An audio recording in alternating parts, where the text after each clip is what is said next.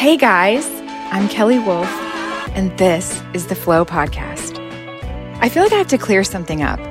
So when people hear the word flow, they always ask me, is this a yoga class or just something that can happen when you're surfing? But this flow stands for finding love over worry. And this podcast is all about the ways that you can have more flow in your life. On the Flow Podcast, I'm going to share my wisdom as a coach, a writer, a speaker, and a mama. I want to give you all the goods so that you can start your flow journey today. All right, let's get started.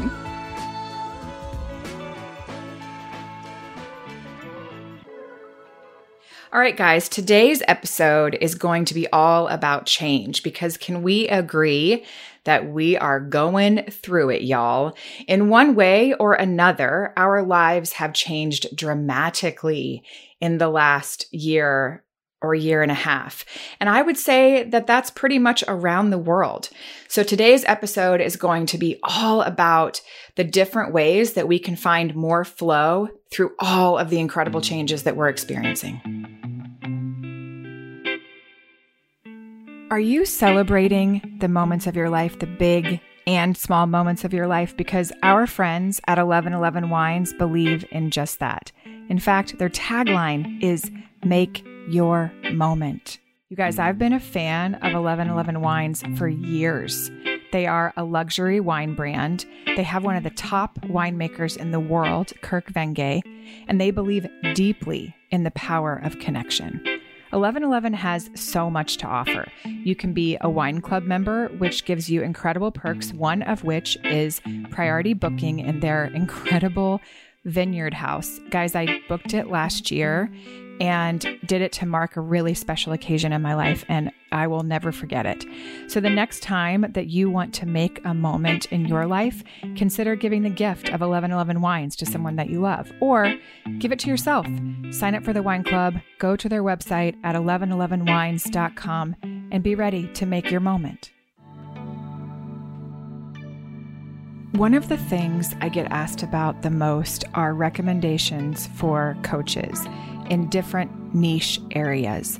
I have a coach who I recommend to all parents who have found themselves feeling like they are alone in their parenting journey because their child was born in a way that they didn't expect. Margaret Webb Life Coaching is a true unicorn, you guys. She is a master certified life coach. She is certified nature-based coach. She is a former teacher, but her most important journey and job on this life was being a mother to her 17-year-old son who is on the autism spectrum. She works with parents who feel incredibly alone in their journey with a child that they didn't expect. And she wants to remind those parents that not only are they not alone, but there are things that they can do to bring ease and joy in their life that they may have never considered. I call Margaret a friend. She is a profoundly gifted coach. And if you have found yourself on this journey, I would not hesitate to reach out to her. Go to margaretwebblifecoach.com, and that is Webb with 2 B's. And I promise that this will change the journey for you. Okay, I'm going to tell you guys a little story about why this topic came to mind. And for a lot of you, you know, I love chatting about different ideas and different topics that I think are relevant to what's happening in our lives. But no matter what I thought about, this topic kept coming to the surface, which is so obvious to me. But I'm going to tell you a little personal thing. We are currently living in Vancouver and we are currently renting a house.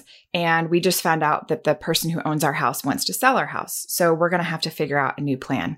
Now, if you know me personally, you know that since the age of 15, I have moved almost every year.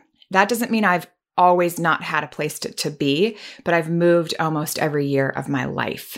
So I've been moving, oh my goodness, over 25 years, many, many, many times. In fact, one time my husband and I figured out that we moved 14 times in 7 years. And like I said, at one point we owned a home for 14 years in Utah. So we kind of had that we would rent out, and occasionally we were able to go back there. But overall, we've moved quite a bit. And it's funny, I've had some past life experts tell me that I have nomadic blood, that there is a past life vibe or need or drive that's in me to continually to move. And I could argue that I can get on board with that to a certain degree, but I will admit too that it is sometimes quite jarring and really hard. And it's also the nature of the beast in the world that we live in, my husband and I. So I'm okay with it. I even enjoy it at times, but it's hard. It can be hard. So right this very second, it's probably highest of mind for me, but I could also say that I think it's highest of mind for most people that I know. And here's why. Over the last year, no matter what, we have experienced an enormous amount of shift and change. Oftentimes, we don't get it perfectly right. We have two choices in life, always two choices that we can make. One is based in love, and one is based in fear. And I think what we've seen happen is we've had a lot of fear-based responses. And that is something that I consistently want to call out. Certainly want to call it out of myself, but I want to call it out in general, that we might have a more efficient playbook. I have this concept, probably one of my deepest held beliefs as a human being, is that the whole reason that we're here, this whole thing called life, is for us to grow and evolve to a more love-based energy. That is my most core belief. I believe that it is based in a consistent curiosity. I believe that when you stop growing, when you stop being curious, you become stagnant in so many different ways. And when you reactivate your curiosity, when you reactivate the call that comes from inside of you, and I want to be clear about something. This is not about ambition. This is not about hustle. It can be, but it isn't about that. We would be small-minded to think that change can only come from big sweeping concepts, like in my case, moving or new work or more things or that type of idea. To me, it's also very rooted in a deeper sensation that comes from a desire to live in a love-based energy, to return to that as often as possible, to understand when it's off course. It's not about uprooting life or shifting your status quo. It's much deeper than that. If your life is a repetition of the same things, whatever. I actually think about my dad when I think about this, that he goes to work. He's a professor. He's an archaeologist. He comes home from work. He loves to go work in his garden. He loves to work the land. He's not trying to come up with the next big tech idea or become an influencer or worry about the outfit that he's wearing, meaning that the continuity of your day is beautiful. The curiosity that you have, that's your spiritual shift and change. That's a deeper thing. The action that you take could be repetitive, could be what you do every single day, could be that way for 50 years. And that is beautiful. It's not about changing. That is not what I'm focusing on. I'm talking about a deeper thing. So I'll take this from two places. One is when your life is flowing and when your life is going in a form that feels really good to you, but that it feels repetitive. And how much of that is becoming robotic to you? And how much of you have you engaged in a conversation of deeper shift and change?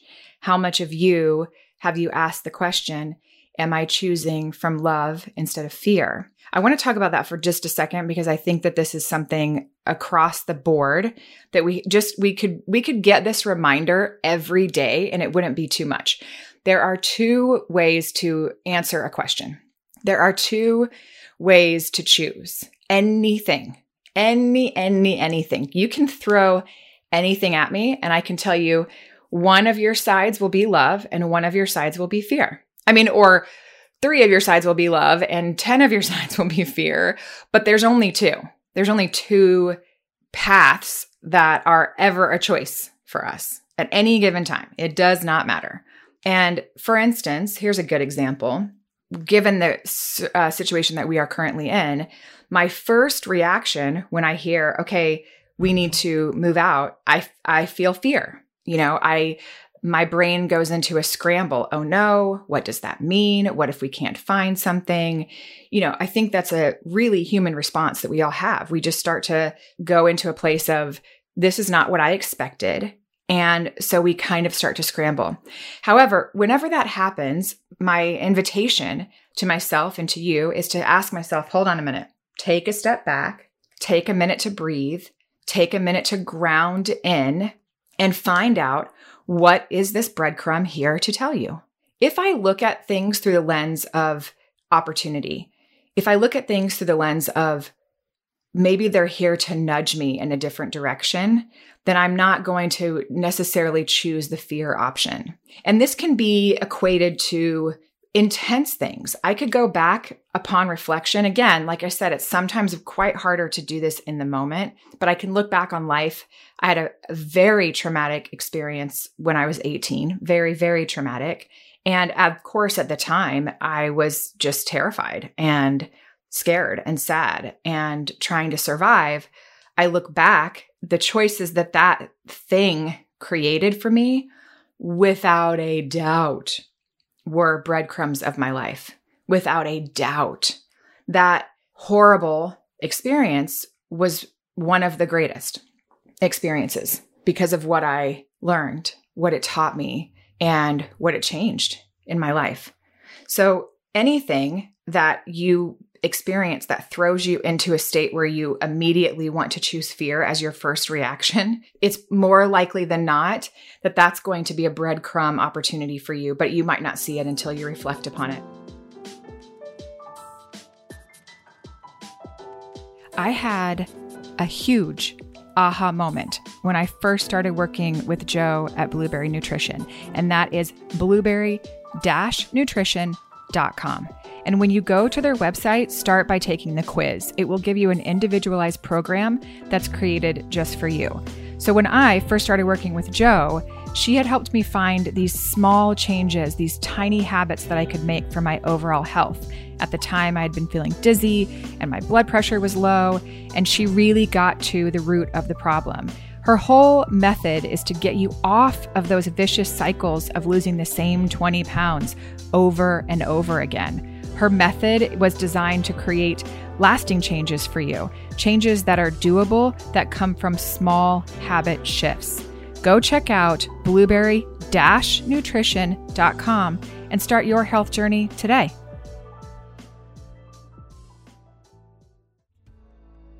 Did you know that OG is an NSF certified organic skincare company? Because they are committed to a seed to skin approach. That way you can know everything that you're putting on your skin is from the purest ingredients from the earth.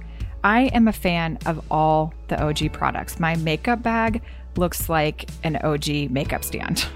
But my favorite right now is the sculpted face sticks. I love carnelian. It gives me this buildable, luminous, dewy glow, and I'm obsessed. You guys can find OG on all major social platforms from YouTube, TikTok, Facebook, and Instagram at OG. That's OGEE. You can also go to their website, www.og.com, and check out all their products. They're stunning. You will love having them on your countertop. All right, guys, let's get glowing with OG.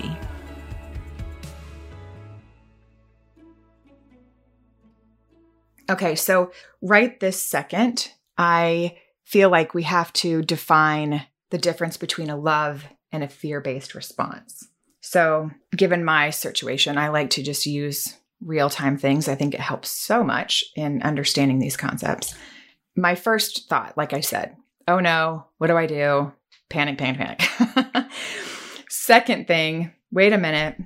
What is this here to show me? Where am I meant to be guided?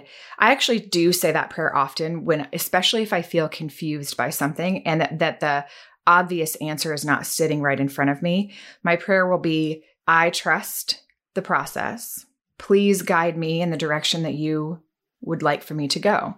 And I don't always know why. And sometimes I'm question it some, but that ultimately I will lean in because it's never, ever, ever steered me wrong. And I will promise you something on my word, on my honor. When you listen to that, you will never be steered in the wrong direction. Never. It's impossible. It is your direct line to God, to your highest vibration, to your guide, to all of it. And you just have to take the time to pick up the phone, dial, and ask for that assistance, and it will come to you. So there's those two responses, love and fear. In this case, the first was fear. I'm scrambling. I'm on all the rental sites. I'm sending emails. I call it roll call when I get into that state, which is I start, telling everybody I know. I'm like, wave the flag that I'm needing assistance. And then I drop in. That's usually my pattern. It's also really good to know your pattern. That's an important thing for you in life, is to really see what your patterns are so that you can disrupt your pattern where it's no longer serving you. I would say that my roll call doesn't serve me. It's gotten me things. That's where it can be tricky because it can sometimes work. It's just that it can sometimes be blocking the love answer, and it's being driven by the fear response. Okay? It's being driven by the fear response. The love answer is a much slower, calmer sensation. And that's where I went to after that. Okay, so first response, this, drop in, call in all the guides, remind myself that ultimately I'm only here to be of service, that this isn't, I'm a co-creator in the experience, not the creator of the experience. And it is on me to get on board with what that co-creation is supposed to be about. Cut to some pretty, I can't really get into it today, but some pretty interesting new developments occurred around this moment in time. So I don't know. We'll see where it lands. But right now, I am absolutely sitting in the co-pilot seat and trusting that the two of us can pilot this ship in the right direction. So I want to also get into that place of, I have this life that's in constant shift. Okay. So my lens is always going to be unique from that point of view. And it's been that way kind of as long as I can remember. So for me, it's very normal. That is a very typical sensation for me, where I would say most people, I mean, maybe this is off a little bit, but they tend to have a little bit more continuity. And I'm only really trying to guess based on the people around me. So yeah, most of the people that are in my immediate circle would have much more continuity than I do. And in that case, how curious are you being about your life? How curious are you being about your growth? How often are you distracted by the things? I will have an entire chapter in my book that is about the top 4 distractions. Are you ready for these? Power, sex, money, and drugs. And most people will go, oh yeah, none of those apply to me. Oh my gosh. I'm sorry. I laugh because, oh man, we are funny. Me, personally, I would be like, yeah, none of that. Are you joking right now? Of course. When we get into the distraction space, again, none of this is to be looked at in a negative lens. Okay. You know what? Let's take that in for a minute. None of this is to be looked at through a negative lens. Of course, all of those categories can drift into addictive, damaging behavior. That's not what I'm talking about. I'm talking about the human experience since the beginning of time would have been distracted by and dominated by primarily those 4 things. And you could go back as long as you want to go back. It was probably power before we had actual money to exchange. It was desire, sex, etc. It's always been there. It's so human. And it's also animal kingdom. Go watch The Lion King if you just need a refresher in this idea. we have these 4 primary distractors that distract us from our deeper drive to a love-based being and a love-based intention and a love-based life. All right.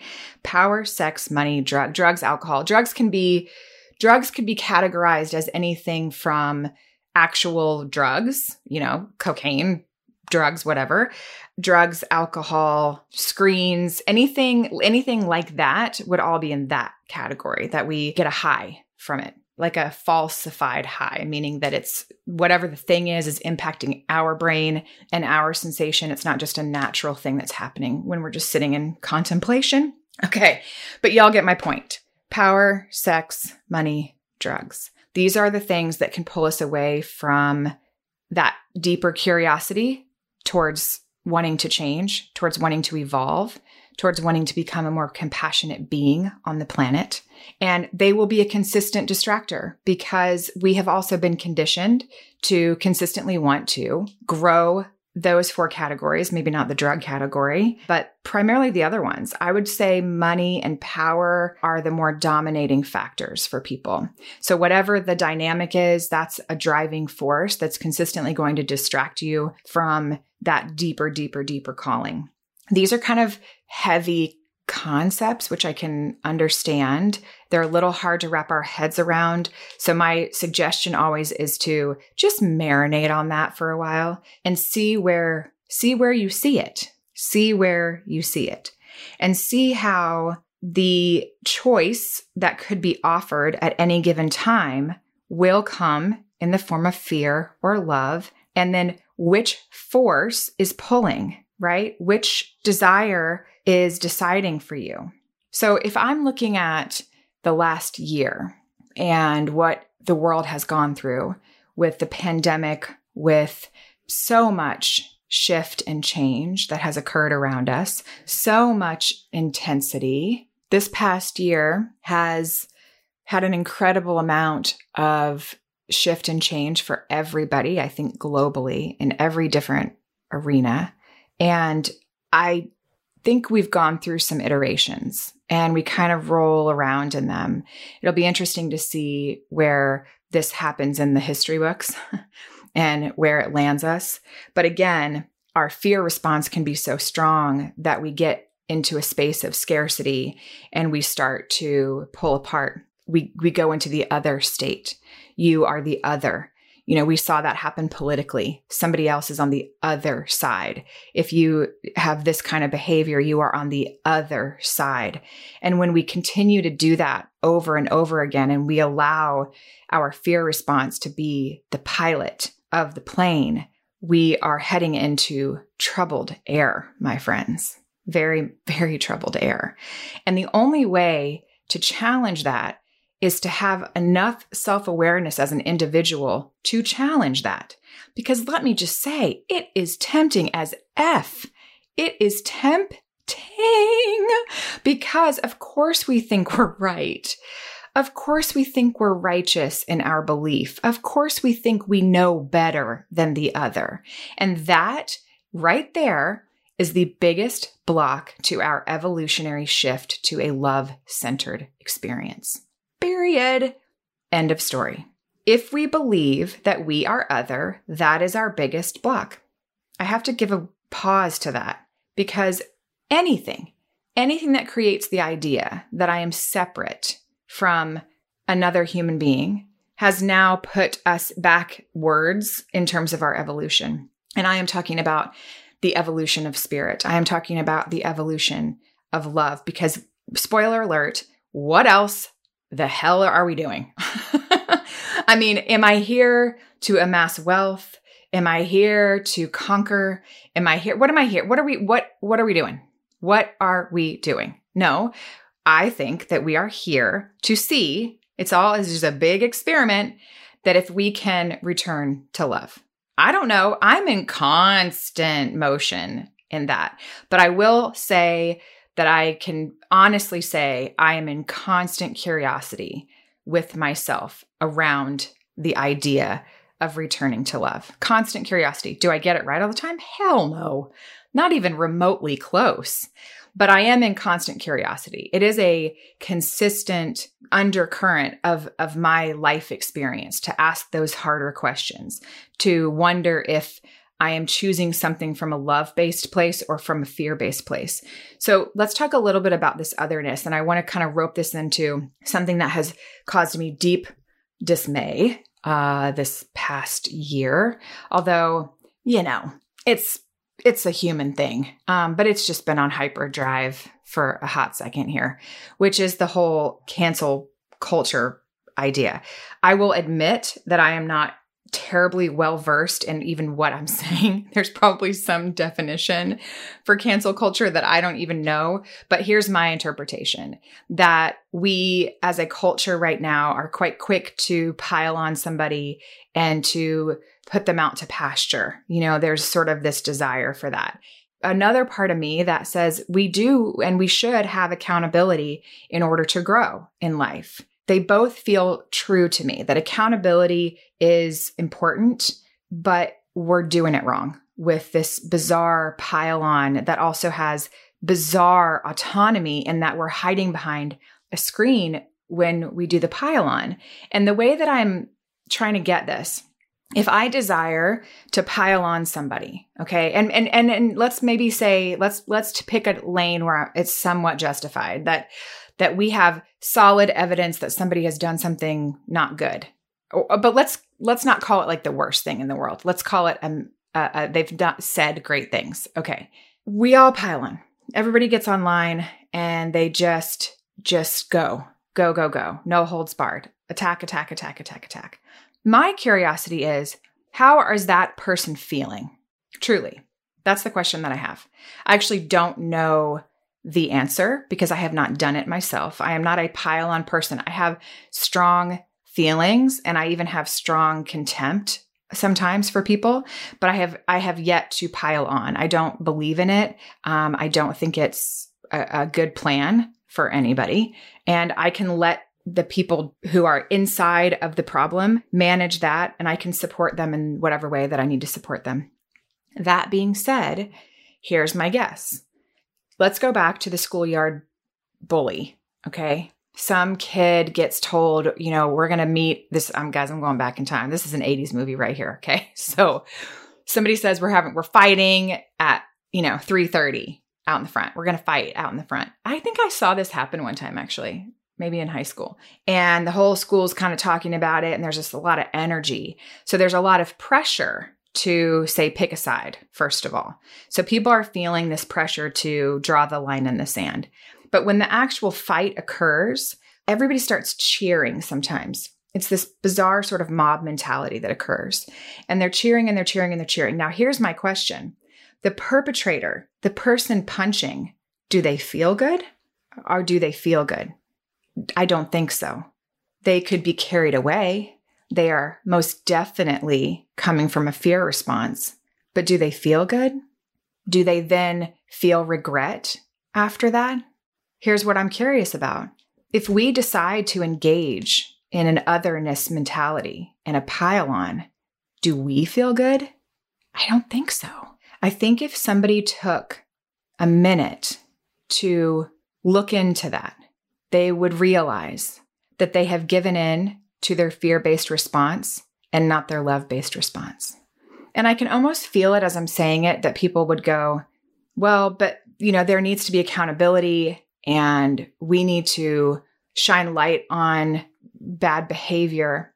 And I agree that there needs to be accountability, but accountability coming from a love-based mentality. For instance, if somebody had spoken inappropriately to women and he kind of had this nature about him, and I think he kind of got away with it quite a bit, and I think he could make people uncomfortable.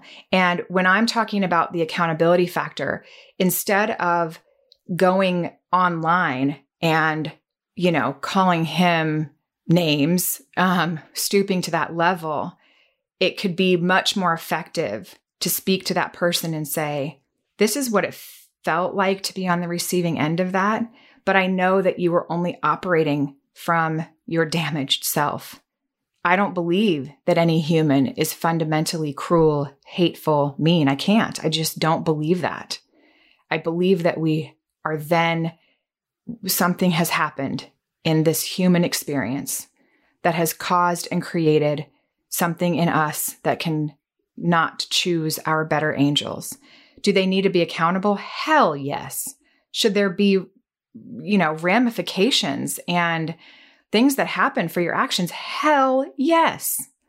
And also, we as a species, as the human race, I believe we have to remember that no baby was born cruel. No baby was born cruel. And what we're seeing happen from a global fear response, which is what I believe that we've all been through. Anytime, like when I go back to finding out that we have to move, I'm taking it back to a super micro moment. The first reaction I have is fear-based. It's only upon recognition and clarifying that I can then go to the love-based response. But if you never took that stop on the subway, you don't know what's out there. You never went. And that's often what can happen with us. We just keep on the train. We just stay on the fear train. And my observation is that we're on the speed train of scarcity and fear in terms of the collective. And the only way that we're going to combat that is for each individual person, all of us, any of us, to take the time, to take the energy, to recalibrate that space, to question it, and to get curious about how can we change in a more evolved, loving nature? How can we find love over worry? How can we choose love over fear? And it will be a constant question. And this is the beauty and the pain. It doesn't ever end, but it's not supposed to. Isn't the whole thing that we are meant to leave this world better for our children? Do you all agree? Can everybody raise their hand on that concept? And if we can all raise our hand on that concept, then we can also raise our hand that it is our job to take the time to look deeper to see where we are responding from. And is that really what we want to do? Do we want to be standing in the schoolyard clapping for the person throwing the punches? Do we want to be doing that? Because I'm going to guess, and I don't even have to guess, I know, at the end of the day, it feels terrible. And it holds people in a bizarre prison for quite some time. And in fact, I know this, I really know this, what I had brought up earlier about my trauma when I was 18 had to do with a pile-on. I guess, my God, it wasn't internet related, but I was canceled. I'm not laughing. Sorry. That's probably my awkward response to it, but I was canceled and it was terrible. It was traumatic. I was abused. I was hit. I was spit on. I was treated terribly in that environment. And it was really scary for me. And years later, I can't even count at this point how many letters and messages I got from people who said, it has taken me X amount of years to reconcile what I participated in doing to you, what I witnessed being done to you, how it felt, and why I didn't stand up for you. Now, as me, as the person receiving the punches in that moment, I didn't necessarily need anybody to stand up for me. We were young kids. It's hard. It's really hard. And I understand that. I'm more interested in how it manifested for those people and what happens to us in this lifetime when we absorb trauma that way, or when we've agreed to participate in a way that goes against our nature. And I will tell you all right now, anything that comes from fear and hate is going against your nature. It is going against your nature. That is not what we are. Not at any form, not at any time, not at any place. So when we decide to engage in that, it's against something. And every time we do it, it creates a toxic part of us. It creates things inside of our body. It can create even illness at a certain point.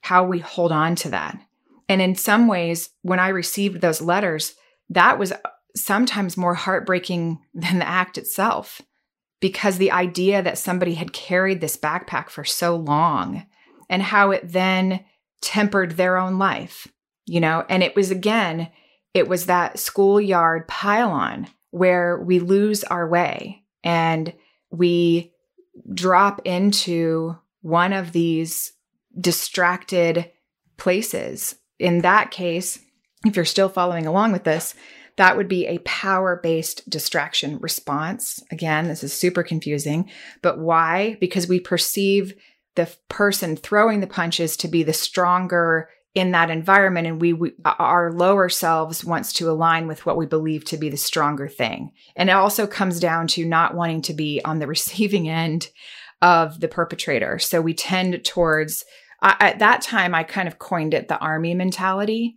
We would kind of get in line with what we saw as the alpha. We would get in line as what we saw as the general, the leader, even if it went against our deeper feeling and deeper sensation. But I want to caution us all to think about what it's doing to us inside of our own bodies, and that the only way that we're going to change as a collective is to really get curious about that and to decide that we want to choose a different path. I've recently been rereading Marianne Williamson's book, A Return to Love. If you haven't read that book, go get it. It's a game changer. And the reminder in that book that came from A Course in Miracles says, a miracle is defined by a change in perception from fear to love. A miracle is defined as a change in perception from fear to love. Wow. That is defined as a miracle. And I 1000% agree, because I know it, because it's how I feel. And ironically, I was talking to my friend today, and she said, well, I know it's all going to work out the way it always does, where you just land, and her word was, in the most perfect way. And I'm going to add something to that. I have always landed in a way that is so beautiful, not always easy, but always beautiful. And ever since I realized that the choices that I made could be made from love and not fear, the outcome was always beautiful every time. My invitation to you today is to take a deeper look at where you may be choosing from fear. If you want to go a little deeper, connect it to those distractors, power, sex, money, drugs, how they are doing the samba with that fear response. The more you see those things and the more you understand the driving force, the more you're able to dig deeper into making the choices that are love-based more authentically and more often. I always feel this way. You just have to see it.